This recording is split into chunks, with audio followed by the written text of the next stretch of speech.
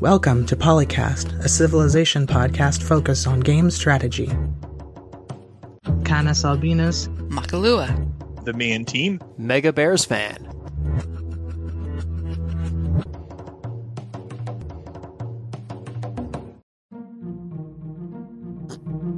That sounded like coffee if I've ever heard it. Yeah, it's still pretty hot. Unfortunately, it's not the sound of Mackie drinking coffee. Welcome to PolyCast episode 415. I'm Makalua, and with me, as usual, Canis Albinus. Oh, see... Is that too soon? It was a little sooner than I was expecting, but it's okay because, flexibility. The main team. We do a little bit of controlling. And Mega Bears fan. It's hard to have a baby and hobbies. What's your hobby? Well, playing computer games. But every time I turn my computer on, the baby comes up and decides he needs to push all the keyboard buttons too. Yeah. Or the power button, or pull out the power adapter. Well, what are you doing? You just have to train them properly. Do You you should at least be able to beat Noble by now. Do you have one of those desks that has like a drawer for the keyboard? No, actually, when I'm playing on my computer, I'm usually on my laptop on the couch in the living room so that I can also watch the baby. See, as opposed to being locked in the office. I have learned through many deleterious mistakes played in games because of a cat crawling on top of my keyboard that if you keep your actual keyboard on a shelf below the desk and then put a fake keyboard on top of the desk, the cat will always step on the fake keyboard because she thinks she's interrupting me. Well, babies might be a little bit smarter than a cat then, because I do something similar. When I'm on the couch, usually the laptop is off to the side a little bit because I don't have a desk in front of the couch to put the computer on anymore. So I'll usually have a trackball mouse and a Bluetooth keyboard on my lap, so that I'm not like twisting around.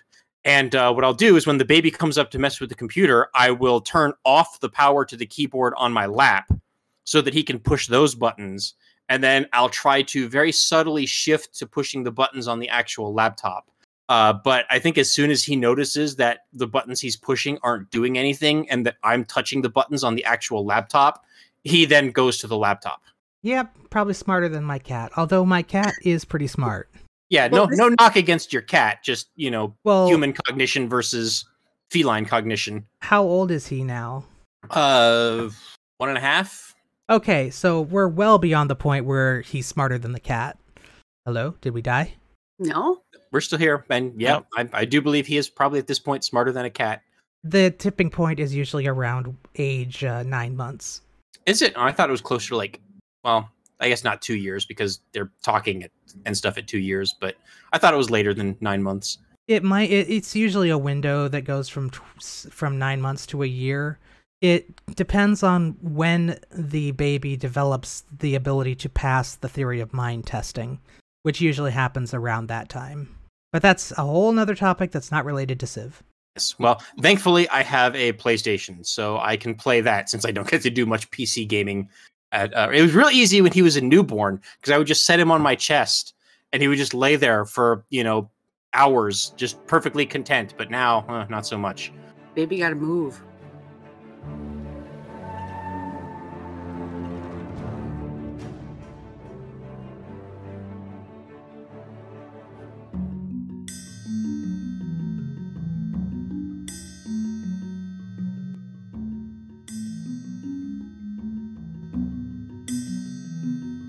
See, I don't know. You might need a theory of mind to do Civ discussion and certainly to actually put the strategies into practice. Well, you would definitely need that, yes. And if you have that, you might pick some of the Chinese leaders, but you might not.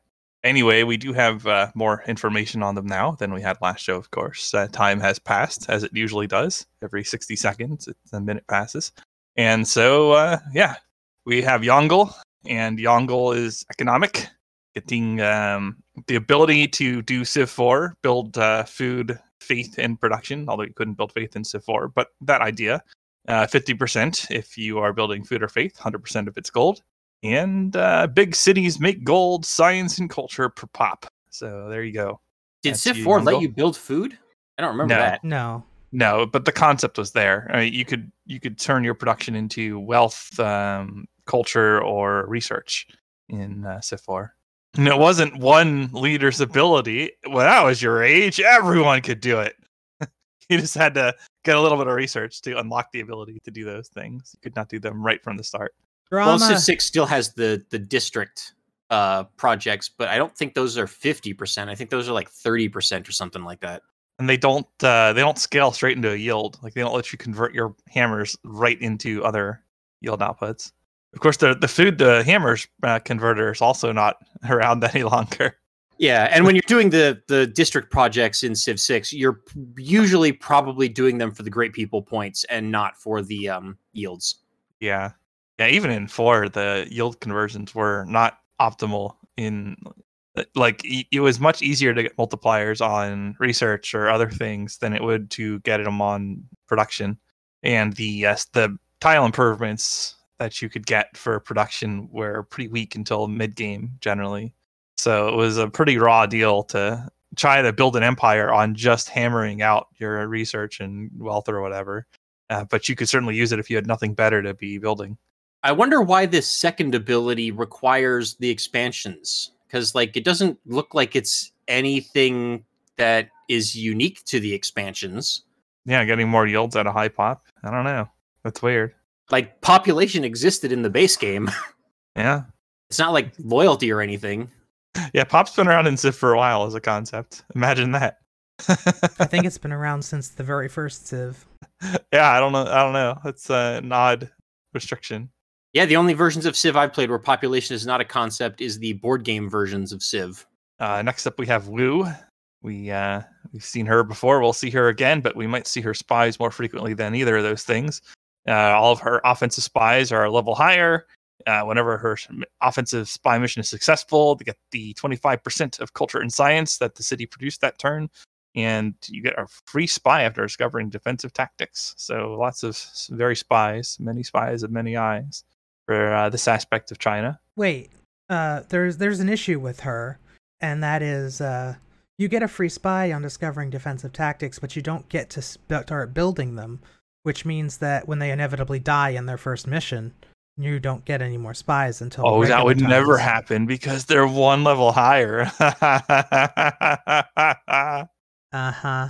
Good luck. Well, just use that spy on the missions that have like the 90+% success rate, or at the very least, the very low chances of being killed. Because they can still get captured, you can negotiate to get them back. I just know that with spies, it seems like the percentages do not tell you the actual truth of the actual odds. Oh, we're this again? Well, it seems like I would use spies. I would use the lowest percentage one of them getting caught, and then they would always die every single time. And it got to the point where I just stopped using them, and I still don't use them because they literally always die. I would imagine this could be tested empirically. I wonder if it would survive. They probably have fixed whatever bug that was, if it was a bug, but learned behavior is hard to reprogram in an autistic person. So you're reminding me of the paradox thing where people are saying confirmation bias this, confirmation bias that. But back when the fabricating claims had a % chance being caught attached to it before the spy network mechanic, a lot of us are like, we feel like we're getting caught an awful lot. So we actually tested it. Like we did a controlled statistical sampling. We're like, this probably isn't right, actually. So it's not always confirmation bias. If you suspect, you're probably wrong, but it's worth testing because sometimes something's bugged. Yeah, that was like more than 10 times likely, more likely to be caught than displayed. It was pretty wild. Gasp, are you saying that Civ 6 has bugs in it? No way. Who knows? Who knows with this one? I don't even know if that is a bug was fixed. All I know is that when the game first came out and I first used spies when they were first introduced, I think they were in the game from the start, weren't they? I think so, yeah. Yeah, I would always get caught every single time, and I just gave up on building them. And don't know if it was originally or later, but I think I noticed the capital seemed to get me in more trouble. If I went to the outer cities, I was more likely to have a success. But if you kept sticking it in the capital, yeah, you got caught a lot easier. I mean, I wouldn't want to put out misinformation here. I'd want to know exactly how the mechanics work before we go into how the spies are being caught versus not. And if memory serves, I think when, Civ 6 first came out, like the spies only had like 3 missions that they could do. Like a lot of the missions were added by the expansions. So you didn't have a lot of options, and, those options weren't very favorable for the spy. Yeah, like some of your exit options, if you got caught, like 9 times out of 10, it would still catch you anyway. It's like, thanks. Oh yeah, that was a whole other stat roll, wasn't it? Yep. Yeah. Although they are a way indirectly to convert hammers into other things. And so maybe you can absorb the losses in the mid to late game and just say, hey, this is part of the cost on average. It eventually got to the point where I started building spies again, but only because I needed somebody to have a spy in my freaking neighborhood so they wouldn't turn into giant tanks and stuff because of that the other AI kind of bug. obsession with fermenting partisans. Yeah, I guess if you're going conquest and you're just building military, you can just kill that crap, but yeah. But if you're me and you're not building military units and you tech a lot and then you get partisan units that are much stronger than any unit you've ever built. Well, and even if you have a military, like that military has to be on your side of the planet at the time that the partisans spawn. If they're all conquering capitals on the other continent, and you didn't leave half your tanks over or helicopters over in your own cities, then yeah, you're still kind of boned there. So you're not envisioning that what I'm doing in Endgame, because what I'm doing in Endgame, it tends to be just producing more military units and then moving them to the front until I can conquer faster. So on any given turn, usually 1 or 2 cities will have built something that can shoot at the partisans. But I also make a lot of encampments, and like a lot of the cities of walls. The encampments are shooting, the cities themselves are shooting. Usually an artillery or 2 is shooting.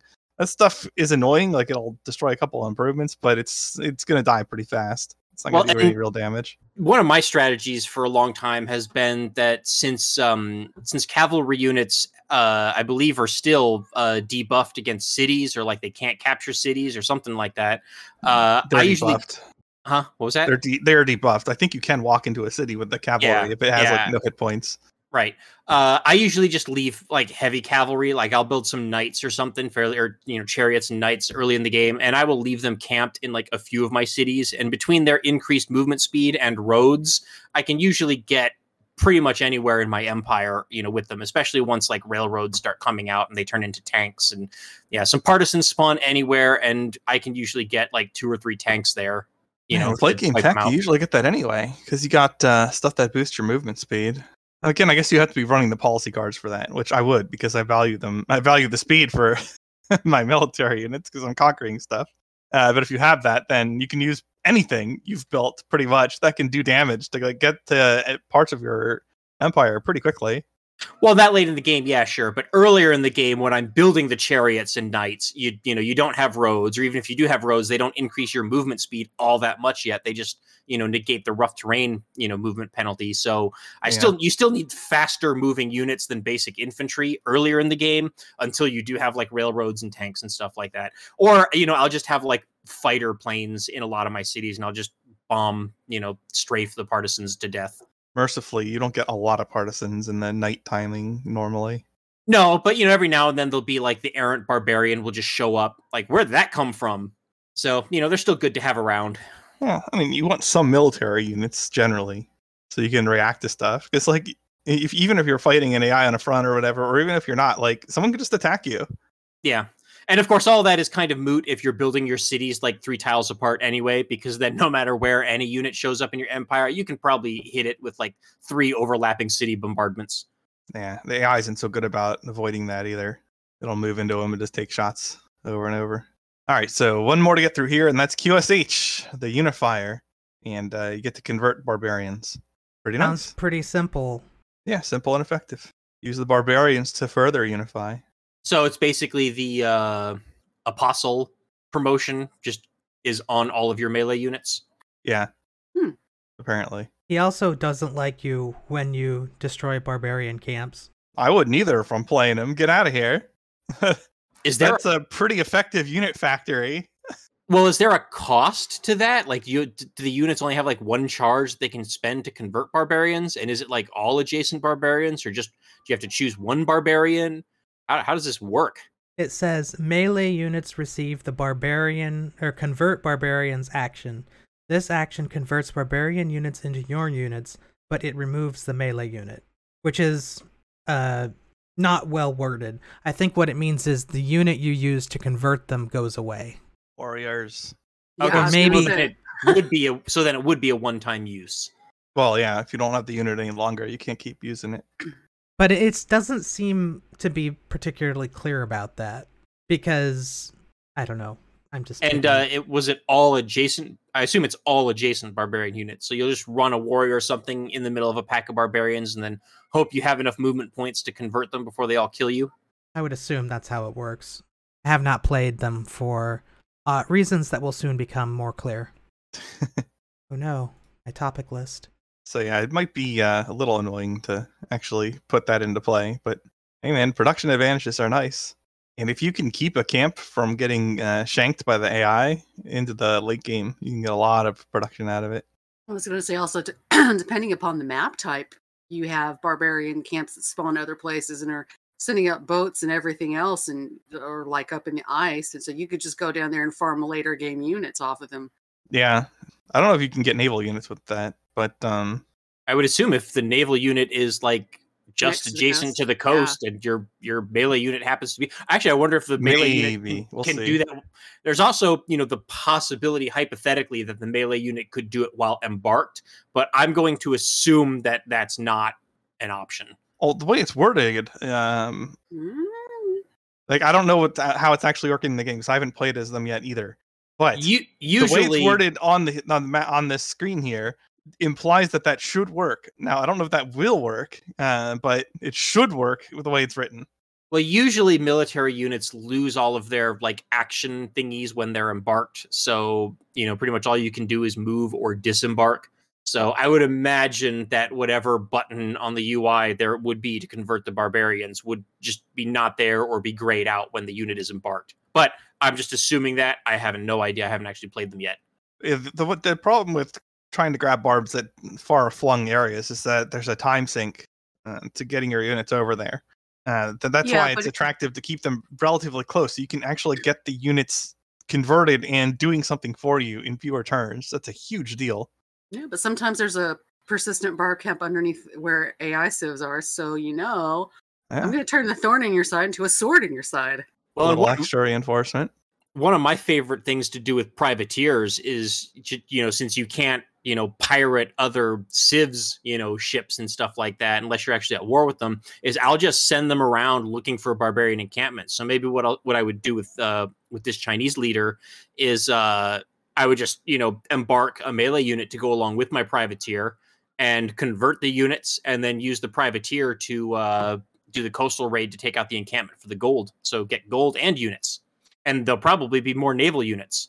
I don't know. The removing the melee unit thing really takes the wind out of the sails a bit logistically. Yeah, it does. I mean, unless you're getting multiple barbarian units or a very powerful barbarian unit for a relatively cheap melee unit that you built, right? Like if your warrior is getting a barbarian tank, that's an equitable exchange. Sure. But like it's hard to rely on that.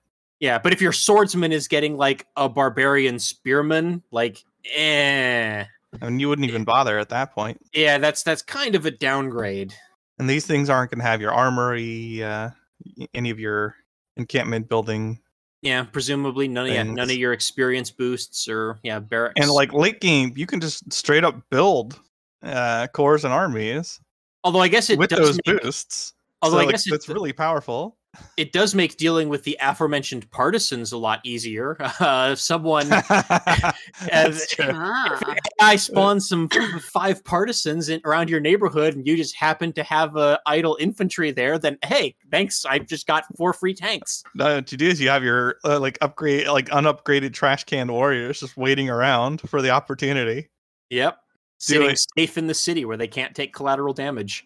Do it. Make partisans. Yeah, this leader is kind of like, oh, you want to play the Barbarians Clan game mode and, bribe all the barbarians to attack me? Well, shoot, joke's on you. Man, if only. Like, that would be less of a pain if you could, like, bribe them or buy them or some other favorable conversion that you don't have to like use so much time and movement to pick up.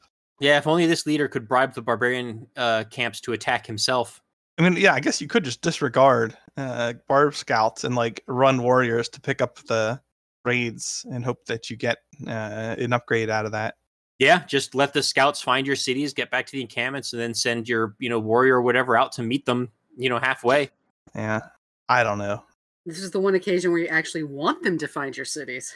Yeah, and that could be very powerful early in the game because you could then use all those units for, a rush against another civ early. So keeping in mind that a conventional civ very frequently can also just use those units for a rush, especially on lower difficulties where you don't have like the walls coming up as quickly.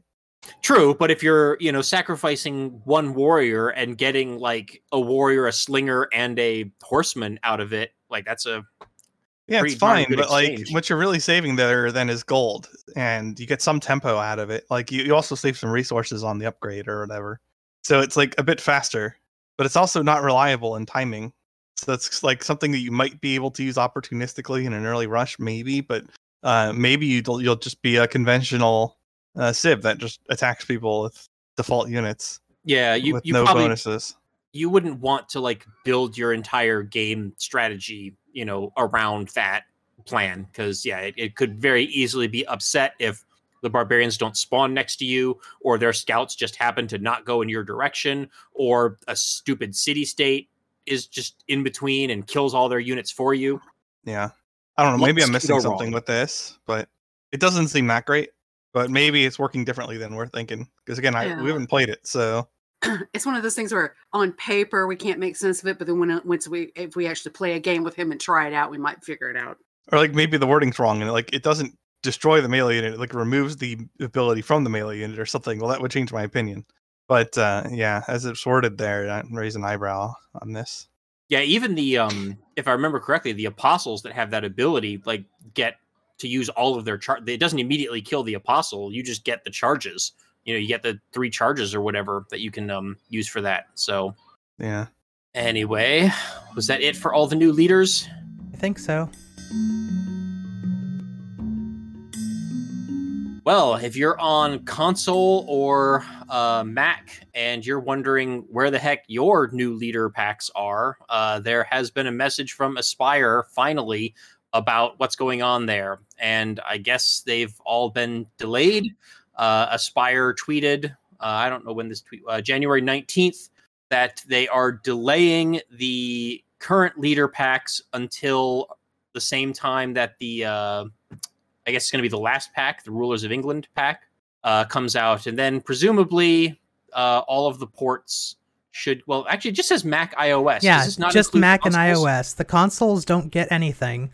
They never have gotten anything from this particular pass. And,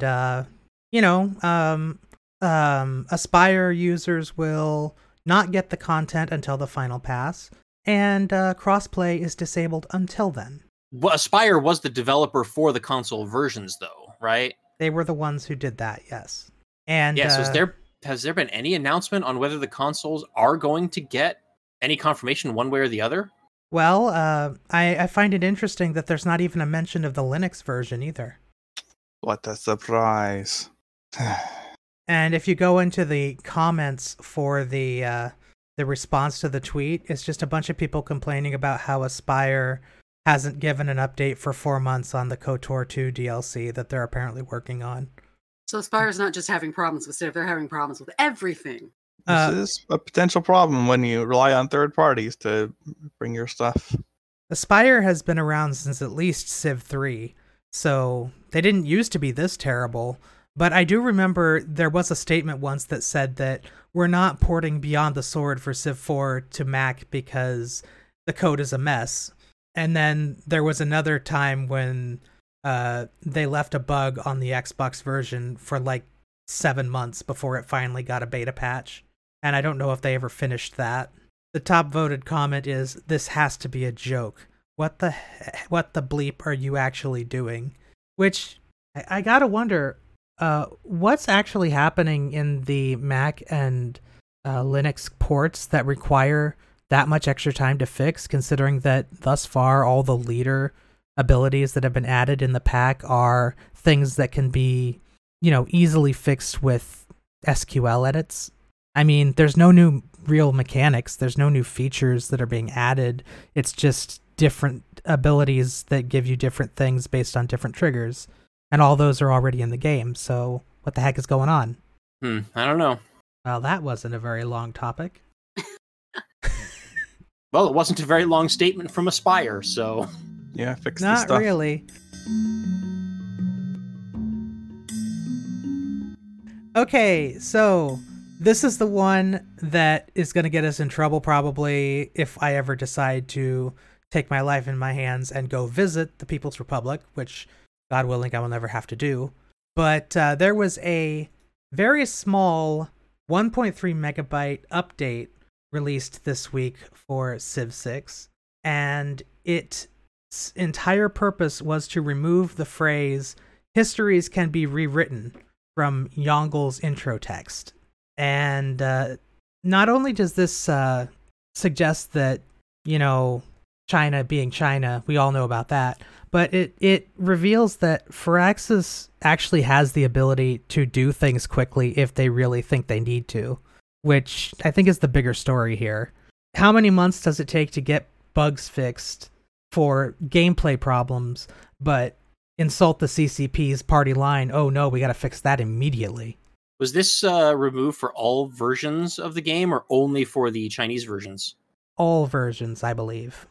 And I don't know why it would matter, because Yongel is notorious in historical circles for having rewritten all the history about himself to make himself sound less like an absolute, usurper. But apparently the CCP doesn't like telling the truth. Not that we didn't know that already, but... I just don't like when U.S. companies bend the knee to that. Considering that video games are pretty much already banned partially in China, and... You're not losing that many sales of Civ in China by having that line in there, so why are you doing this?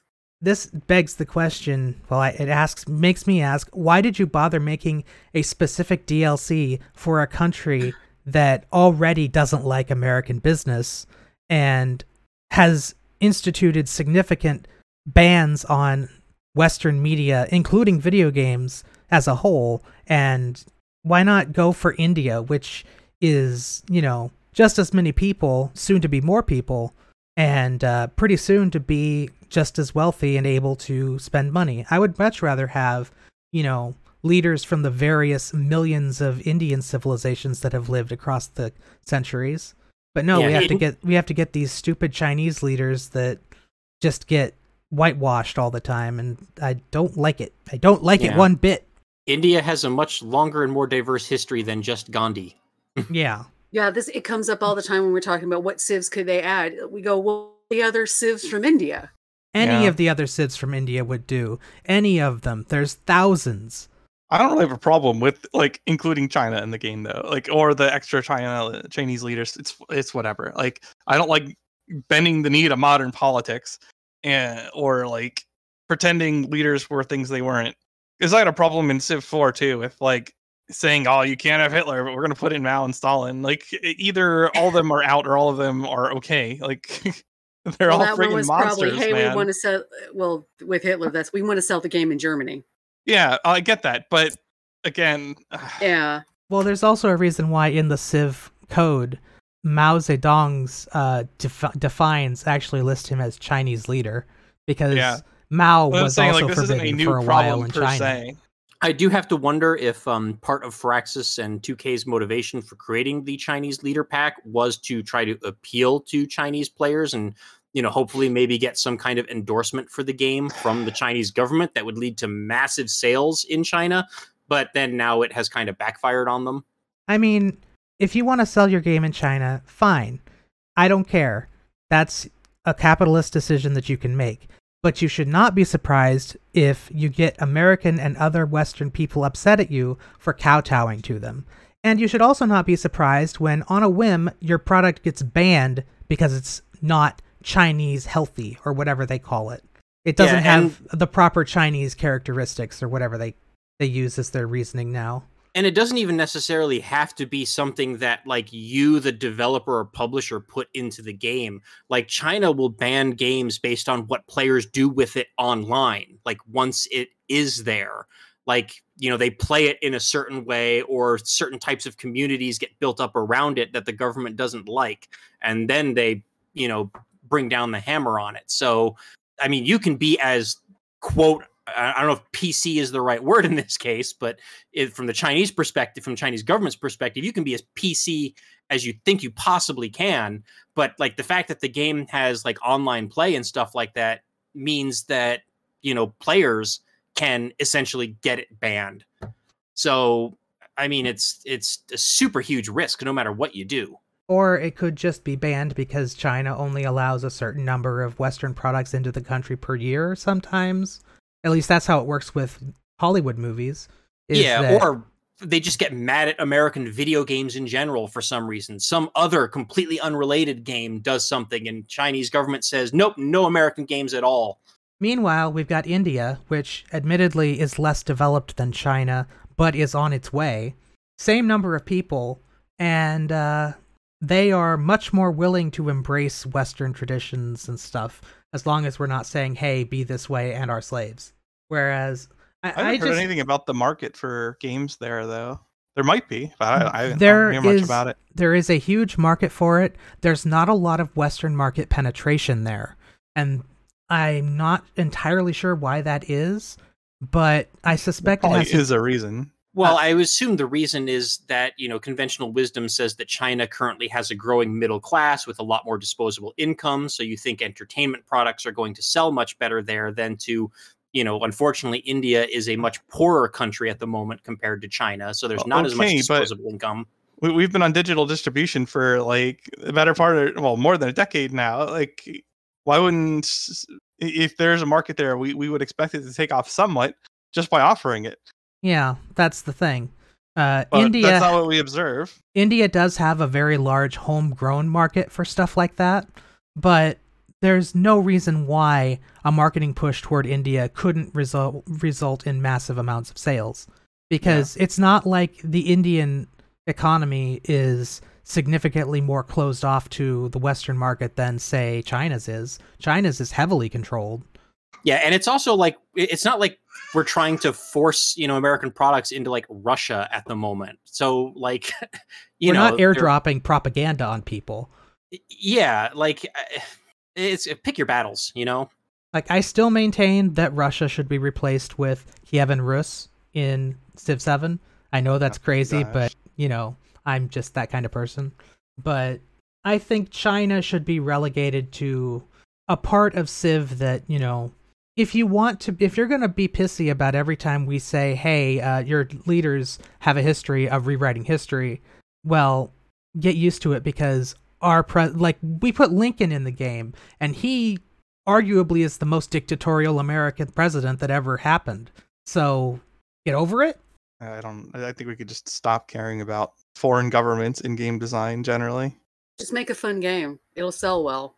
Yeah. You can't sell it in one market. Hey, it's going to sell great in other markets. It's not the end of the world if you can't sell to everybody on the planet. Although I know that's not the way capitalist likes to think, but hey.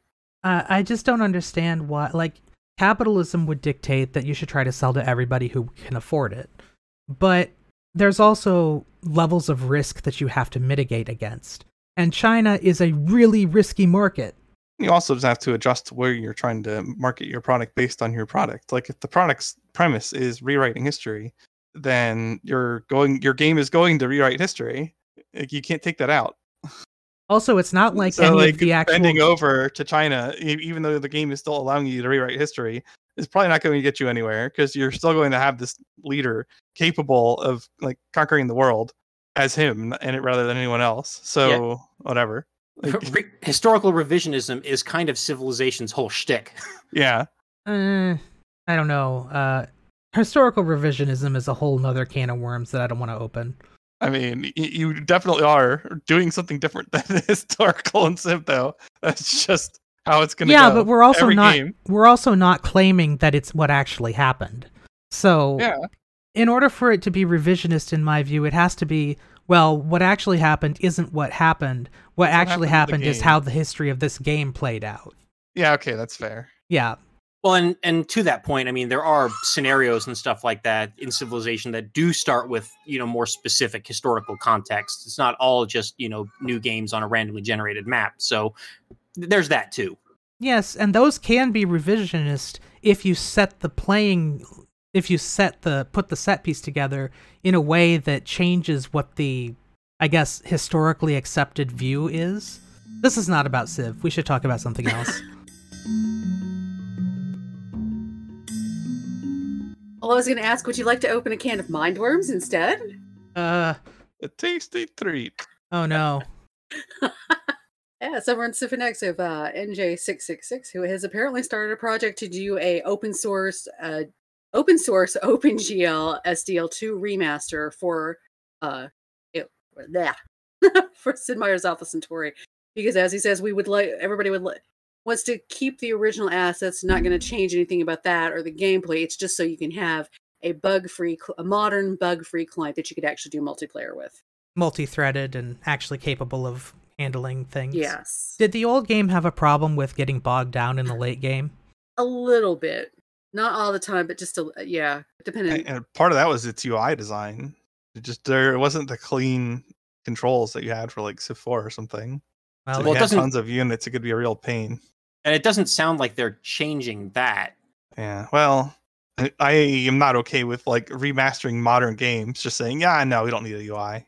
Like, come on.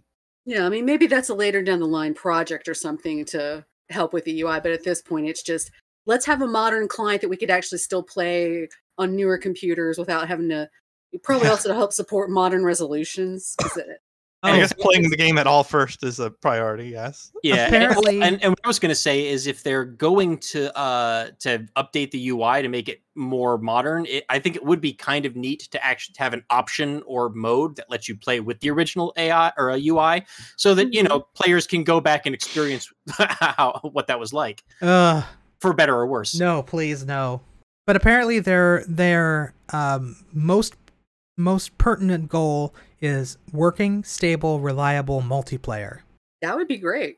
So first what needs to happen is we need to get EA to release Alien Crossfire on Steam, and then I assume they would never bother to put Steamworks into it because that would require effort. Thanks, EA. But I'm sure some enterprising mod maker could come along and make a Steamworks port or a Steamworks mod. I guess it would be hard to do it through Steamworks because Steamworks would require official support. So I don't think you'd ever get that way unless EA decided to be, for some reason, generous and say, hey, I see you guys are working on this update to one of our very old properties. Would you like $1,000 or so to put it on the thing and get your names in the credits or something? Which I know more likely they'll issue a cease and desist. And well, yeah, that's the thing. Some companies are nice and will say, "Hey, we'll publish that for you, and if you will keep working on it," and then and then other companies are just like, "Get out of here." And yeah, here's a public service announcement to Electronic Arts. 4X strategy is kind of going through a little bit of a renaissance right now, and you are sitting on a gold mine. I don't know if you want to word it that way. All right, it's under monetized. Let's go to the Wizards of the Coast route, guys. Oh no! Oh god, that's been a whole thing. How to make your very popular property entirely pointless and abandoned in one simple month. You're essentially genre-defining property. I mean, like Dungeons and Dragons is synonymous with tabletop role-playing. But let's totally tank it by saying you have to pay to do anything with the license now. It's like being back in like the 80s or early 90s when like every video game platform was just called a Nintendo. And, when every shooter was called a Doom clone. And then then you go back and you look at some of these games and it's like, oh, hey, here's this Mac-only game called Marathon. Why is everything so complicated and why are there so many storylines? If you haven't played Marathon, it's a very hard game to play, but it's got a really good story. But anyway, Yeah, he has an approximate roadmap going for his version 0, and he lists exactly like what point 1, point 2, point 3, which is basically the engines in, get this thing in, get victory types in, So there's a path there, and then ideas for what version 1 whatever and version 2 whatever could be should he get that far. So, and it's timeline is a bit generous. There aren't any estimated dates on it. It's no literally dates. just these are the version numbers going up to, potentially a 1.0 release, but there's no actual time frame for when any of them would come out. And as far as we can tell, it's just one person doing it, probably in their free time. So don't expect this to be released and playable in March. No, maybe version 2, maybe the basic functions and stuff by the end of the year or something like that, if they're doing it in their spare time. I mean, depending. I mean, I don't know how hard it's going to be. Maybe end of summer is a realistic estimate for a playable version, or maybe even start of summer for something that's playable, but nowhere near complete. Yeah, but it's something to keep an eye on, because it would be nice to be able to play it without having to go through all the steps you have to right now.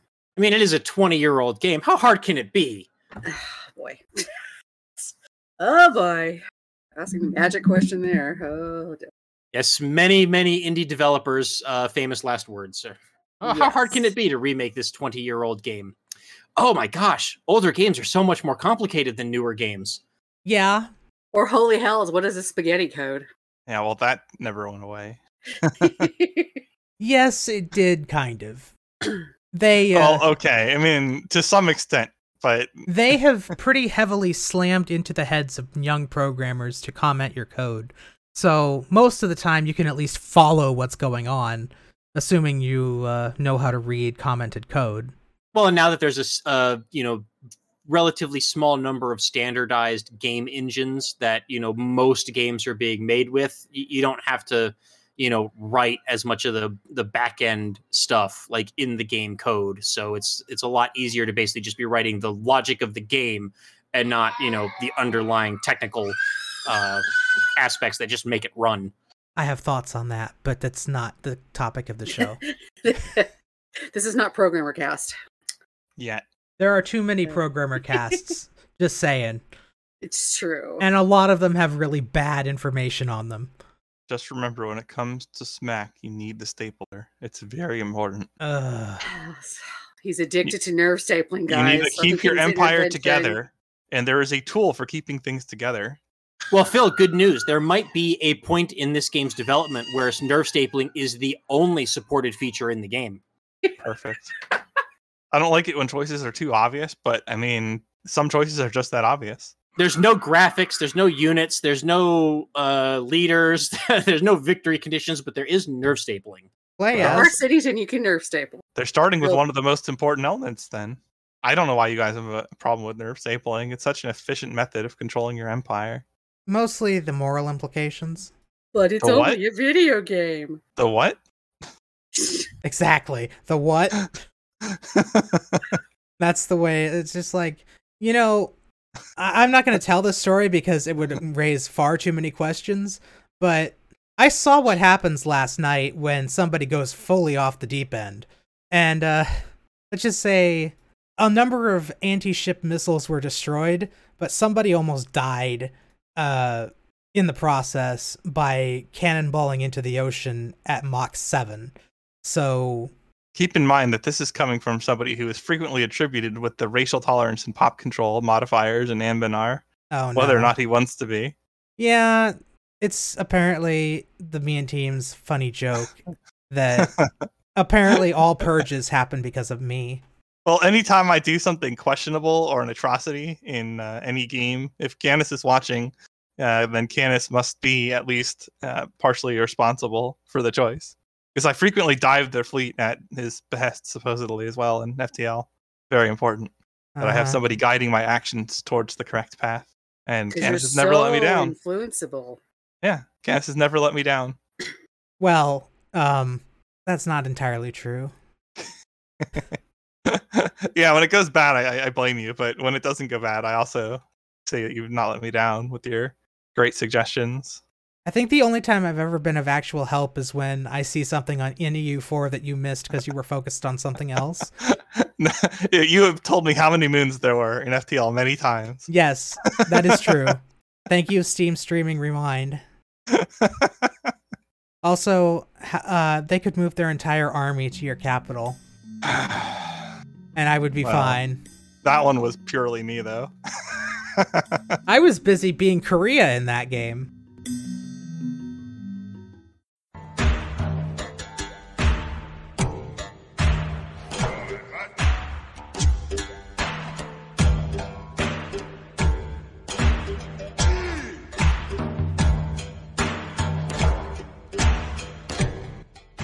Anyway, we should talk about Spiffing Brit.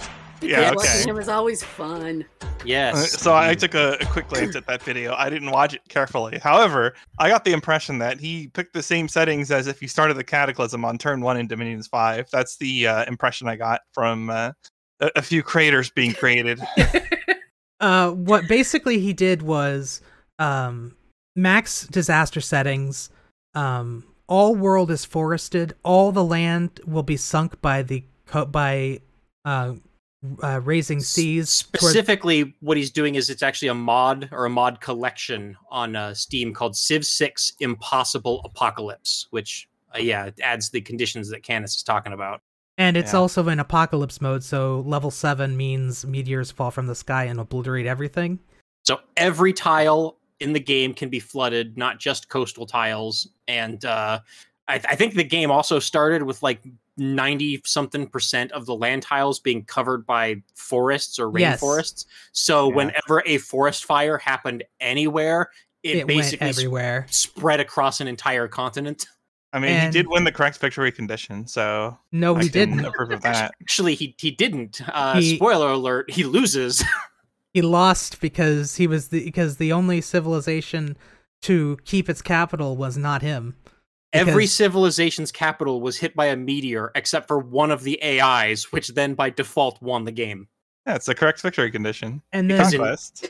I guess he didn't win, but then he got the correct victory condition. In the next turn, a meteor hit that capital too. Lost by one turn just because comets.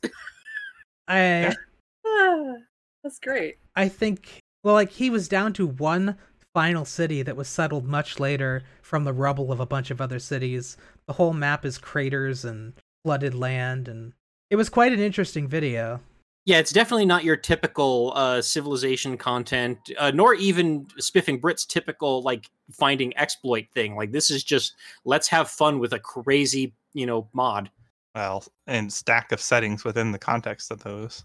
Yeah, the title of the video I think is a little bit misleading because it implies that he's going to be beating a game with exploits, but really he's just losing the game because it's just an absolute miserable slog of a given his videos on exploiting the YouTube algorithm, I think it might be on purpose too. Oh yeah, I'm sure there's conscious thought that went into it. I was gonna say never say I lost the game when you start the video, because if you do, people won't watch. Unless that's a novel thing that would attract attention, of course.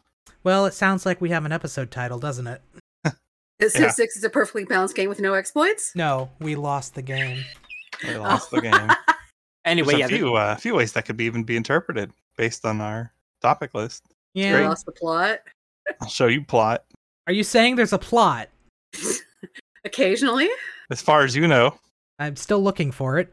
Maybe we'll find it someday. You just need a more loose / accurate definition of the term plot, and you'll be fine.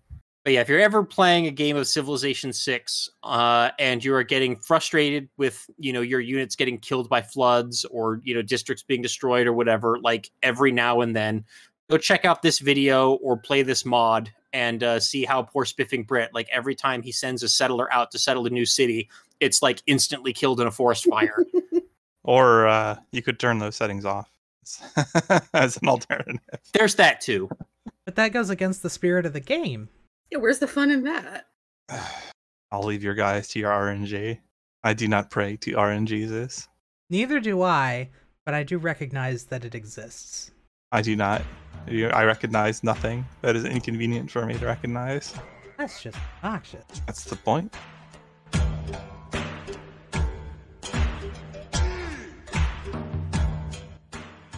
But anyway, back to actual Civilization 6 without apocalyptic mods. Apparently, some of these Chinese leaders are also maybe game breaking, I guess. Some YouTubers are suggesting that maybe Yongle is too powerful. So going back to that topic about how the heck do you use that barbarian conversion thing, maybe it's better than we thought it was. Well, Yongle doesn't have that. That's QSH's. Oh, that's right. Yes, I Yongle's got them is confused. the yields from pop on cities above 10 size. Well, they say Yongle versus Unifier kin. So who is more That's game the breaking? name of the thread, yeah. By Yeah. So Black I'm assuming, Butterfly. yeah, I'm assuming that the new kin leader is also Unifier leader is also somehow overpowered or might be overpowered in certain game modes or circumstances. Until the there's- host graced you by turning barbs off. There's a picture here.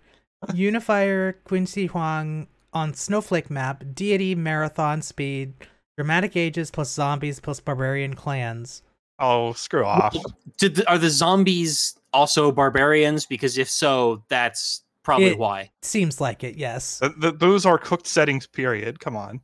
Well, yeah, the point of the topic is if you cook the settings, you always get a game-breaking situation. But we get to point, we get to point and laugh at the people in the thread first. Okay. Well, and we can enjoy that, sure. But yeah, I mean, normally when I hear overpowered, there are things I'm expecting to see / have presented to me.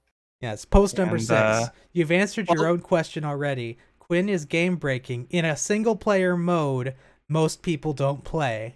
Well, I think the Secret Society is relatively popular, and that's particularly the game mode that they're saying Yongle is overpowered with because the yields get ridiculously crazy. Well, and with a bunch of quote barbarian zombies running around, yeah, that definitely makes the Unifier ability look a lot more appealing. The existence of Yongle angers me because he has the bonuses that I would most like to play with, which are population-based. Because I like to grow big population cities, and it makes me mad that I would have to play as China to do that. But it does mean that he's very powerful.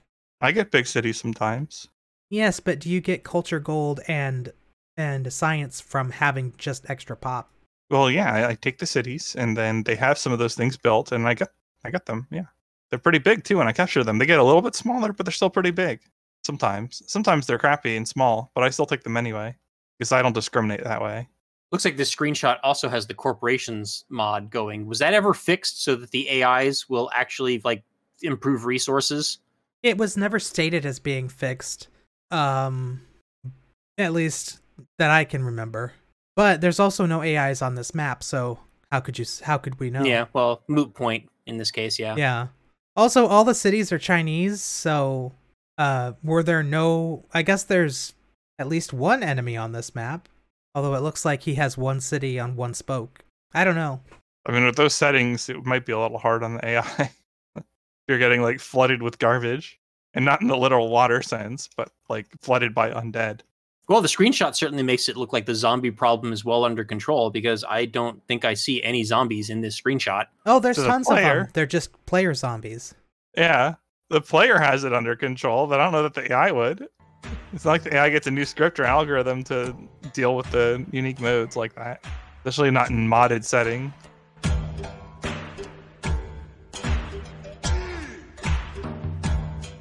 Mackie. Oh. Hey, glowing green outlines. I don't know how that comes into a thing, but who started the poll? Aesthetician, which that makes sense. Started a poll about the national parks glowing green outlines. Do you want the green? Because I guess they don't like the green park outlines. National park outlines, I should say. It's a poll. Yes, it's a poll. Apparently, they don't like the idea of force fields.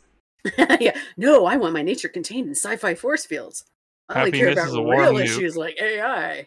And it looks like the OP is kind of in the minority on this one. Yeah, well, it's actually, it's 30% is leading that no, they want that, but the rest of it's still a close split because I was gonna say, there's no plurality here. No, yeah, the sci-fi force fields are winning by a small margin, but they're not ridiculously winning. Some people are like, these questions are stupidly loaded, and some people are like, celebrating nature, please, pen, yes, I want the system to look natural. Yeah, I don't care if there's a glowing border around the national parks. I just am upset that you can only build the national parks in that one very, very specific shape. Yes. And like you have to have a lot of very annoying conditions met in order for national parks to even be eligible. I think when the game first came out in vanilla, it was even worse because I think all the tiles that would be in the national park had to belong to the same city. So it wasn't only the case that it had to be in your borders. Like you couldn't just build a national park that was like outside of the range of your city's workable radius, like, you know, where like a real national park, you know, probably would be. It had to all be in the national park, and setting that up so that there wasn't like a district in the way was so obnoxiously difficult. They eventually updated the game with one of the expansions so that the tiles in the national park can be owned by multiple cities, but it has to be in that one diamond shape. And, you know, I would much rather that it just be like the naturalist gets a number of charges and they can build their national park in whatever shape they want. That's my national park rant. See, Disco Strobe Light National Park. Let's go. I think of national parks as being places that belong near beautiful things. And then I remember that the national park in my state is the Lake Michigan lakeshore near Gary and South Bend. So oh, no. If you know anything about the cities of Gary and surrounding areas, let's just say it's like Chicago's dump pit. And cities or towns in Indiana around Gary literally block their roads to increase property values. So, yeah, Gary is one of those places that should not really be celebrated. It really needs like desperate, significant help to recover from demographic issues. But nope, we put a national park right next to it because we are the United States and we don't care about anything, I guess. Well, on that, kind of related to that topic, I also do often wish that you could build the national parks in Civ 6 in really unappealing, extremely unappealing terrain as well, because like it's still a unique, distinct natural environment. Like case in point, one of our nearby national parks is like Death Valley, a place that has death in its name. So not exactly an appealing place to live, but a very unique natural ecosystem with its own, beauty, if you don't mind all of the intense, deadly heat. So, it would be kind of nice to just have like a large swath of like rainforest or something like that you could convert to a national park later in the game.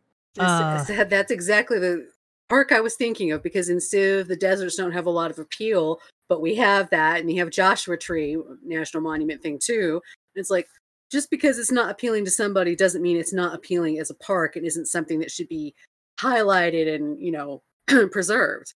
Like, I've been to the Sonora Desert. It's not traditionally beautiful, but it's awesome. Yeah. If only you guys lived in this objectively second best state, Ohio. Ohio? I don't think Ohio has a national park, does it? It's objectively the second best state, though. Oh, and in the case of Death Valley and also Valley of Fire, like one of the prettiest things that you can see there is when we do get an unusually wet spring, the whole park is just absolutely covered in wildflowers. Yeah. When the spring hits, and it is beautiful. That tends to happen in almost all the deserts of the U.S., and it's always gorgeous. We need a better aesthetic rating thing. It's like, maybe a place isn't desirable to live in, but it's aesthetically beautiful and can be a national park, for Civ 7. It's a place to visit, not a place to live in. Does the game adjust its beauty rating based on the era you're in? Like, do rainforests become more beautiful later in the game? I don't think so. Because I know at the beginning of the game, they're usually considered disgusting or uninviting and have negative values, but it would make sense that towards the modern era and beyond, that those areas would get more appeal. Yeah, the same thing with the desert. Probably early on, because it's uninhabitable, it seems less appealing, but you get further in and you start to appreciate the, as Jason was pointing, the unique ecosystems involved in all these different types of terrains. Like tundra's not appealing, but there's a whole thing with the Arctic life and stuff like that. So yeah, as society's views on things change from how can we use it to survive to how can we protect it for the future. Now, to be fair to Firaxis, they did eventually add the Preserve District, which does sort of fill a little bit of that niche. But still, it'd be nice to be able to put like a national park over a rainforest or like a desert oasis or something like that. Well, oases usually allow you to put a national park there. Yeah, I think if you have a desert with like maybe a mountain and an oasis, you probably would have enough appeal for a national park at that point. I would just like to point out that I don't agree with this progression, and that my people will learn to find beauty in things based on their practical utility rather than their mere appearance. And therefore, I will condition them to be robotic optimizers. And this crap all sounds pretty suboptimal to me. So I want other things to be appealing, like my industrial district. I think that should be the most appealing thing. What was the name of that guy? John Mills, who said that? Yeah. Well, also the encampment districts, of course, are going to still be appealing, but the industrial district should get more appealing over time. Yeah, whereas the encampment is appealing from the start, and it stays so. Anyone who's ever seen SimCity knows that high-tech industry is beautiful, right, guys? Oh, why is there nuclear fallout everywhere? Well, in SimCity, the correct thing to do is to raise a piece of land and then put water for waterfalls and place a hydro dam there, because those never go bad for some reason. And so that's optimal. I don't know why we didn't do that in real life. That was the obvious solution to energy. China did do that, and look how it turned out for them. No, they used like an existing water source that's huge. No, you just need to raise up a little piece of land and make permanent waterfalls on it. I'm pretty sure there's not a single living thing left in that river. Yeah, well, they did it wrong. You're supposed to like just use a little bit of water to make lots of power, because the water just is waterfalling there infinitely for some reason. Actually, that's not true. There's a lot of viruses and bacteria in there. Oh, I'm sure there's plenty of bacteria. Well, if you want to up your game a little bit, you could play City Skylines, and you could have your entire city powered by a lake of poop held back by a dam. Oh, no. Yes, I've seen that video. I also, when I played that game, accidentally drank the river dry with my water pumps. Yeah, that'll happen too. Oh, boy. The first thing that comes to mind after his description being drinking it dry, just it's a little much even for me. What, you've never heard that phrase in reference to the have, but just herds? after using feces to power the city, it made it a little bit questionable. Don't drink the poop lake. Oh. Don't eat the yellow snow, okay, guys? Okay. What about the brown snow? Do not eat snow unless it is white, okay? That's and even then, probably don't eat the snow, because God knows what pollutants are in there these days. probably the same as were in there 15 years ago. Yeah, you probably microplastics. Probably. You'll probably live. I don't worry about microplastics because, it may be something the body doesn't know what to do with, but you know what the body does with things it doesn't know what to do with? Gets rid of it, generally. It shoves it out the colon. So I'm not too worried about microplastics until they can prove to me that they actually attach to biological things and cause problems. But I had to say it because this has been a topic lately. Yeah. Also, free the gas stove. Don't get rid of them. They're awesome. I hate the idea of getting rid of gas stoves. The induction stoves are cool, though, to be fair. Yes, they are cool. I love induction. They are very cool, but they also don't always work, and they require you to buy all new cookware in some cases. So yeah. I'm going to keep my gas stove, thanks. I mean, I'm a plebeian who just uses an electric stove. Yeah, on the occasions that I actually use a stove whatsoever. So yeah, I don't have much of a dog in this fight. I have a flat top electric stove, but I kind of wouldn't mind at least having like one induction burner. So when I only have to do like a small amount of things, I could just do it and get it done real fast, and I wouldn't have to wait for the stove to cool off before I could clean it. Yeah. Well, don't crack the glass. What's the main complaint with gas stoves? Indoor pollution. You got a vent hood for a reason. Like literally, you're supposed to have the fan on at all times while using the stove. You should do that anyway. We're trying to show that there's some pulmonary consequences, even if you do vent it to some degree. Assuming you have a vent that actually goes outside and isn't just trying to filter it and then blow it back out. Yeah, I don't know. I don't know what the controls were on that. I mean, that seems a lot more complicated than just shoving it out the window. Open windows in Texas about 6 months of the year. I don't think so. Well, you don't want to open windows here for 6 months of the year either. But it's in the opposite direction because it's too cold. Well, we get like right now it's too cold. In the summer and usually in the spring it's too hot.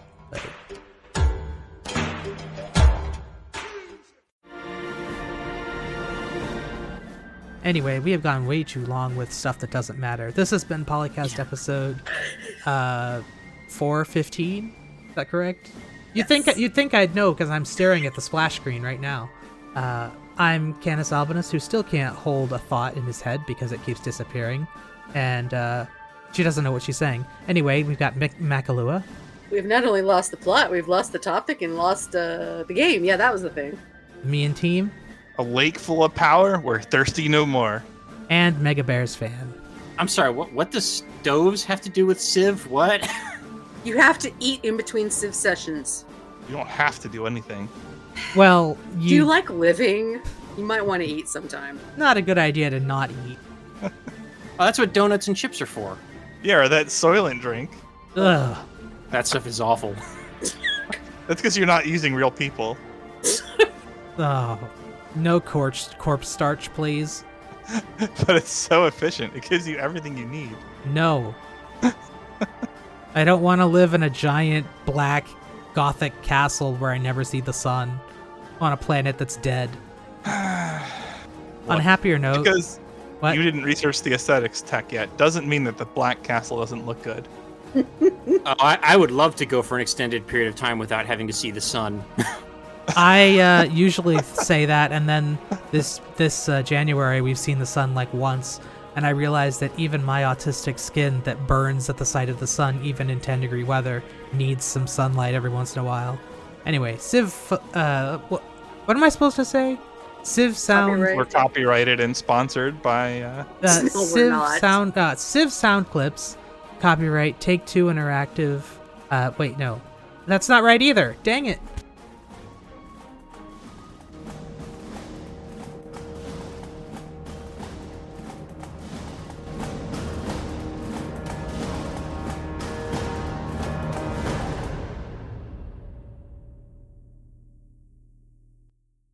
Civilization 3, 4, 5, Beyond Earth, and 6 sound clips. Copyright Take Two Interactive. Copyright the PolyCast at thepolycast.net.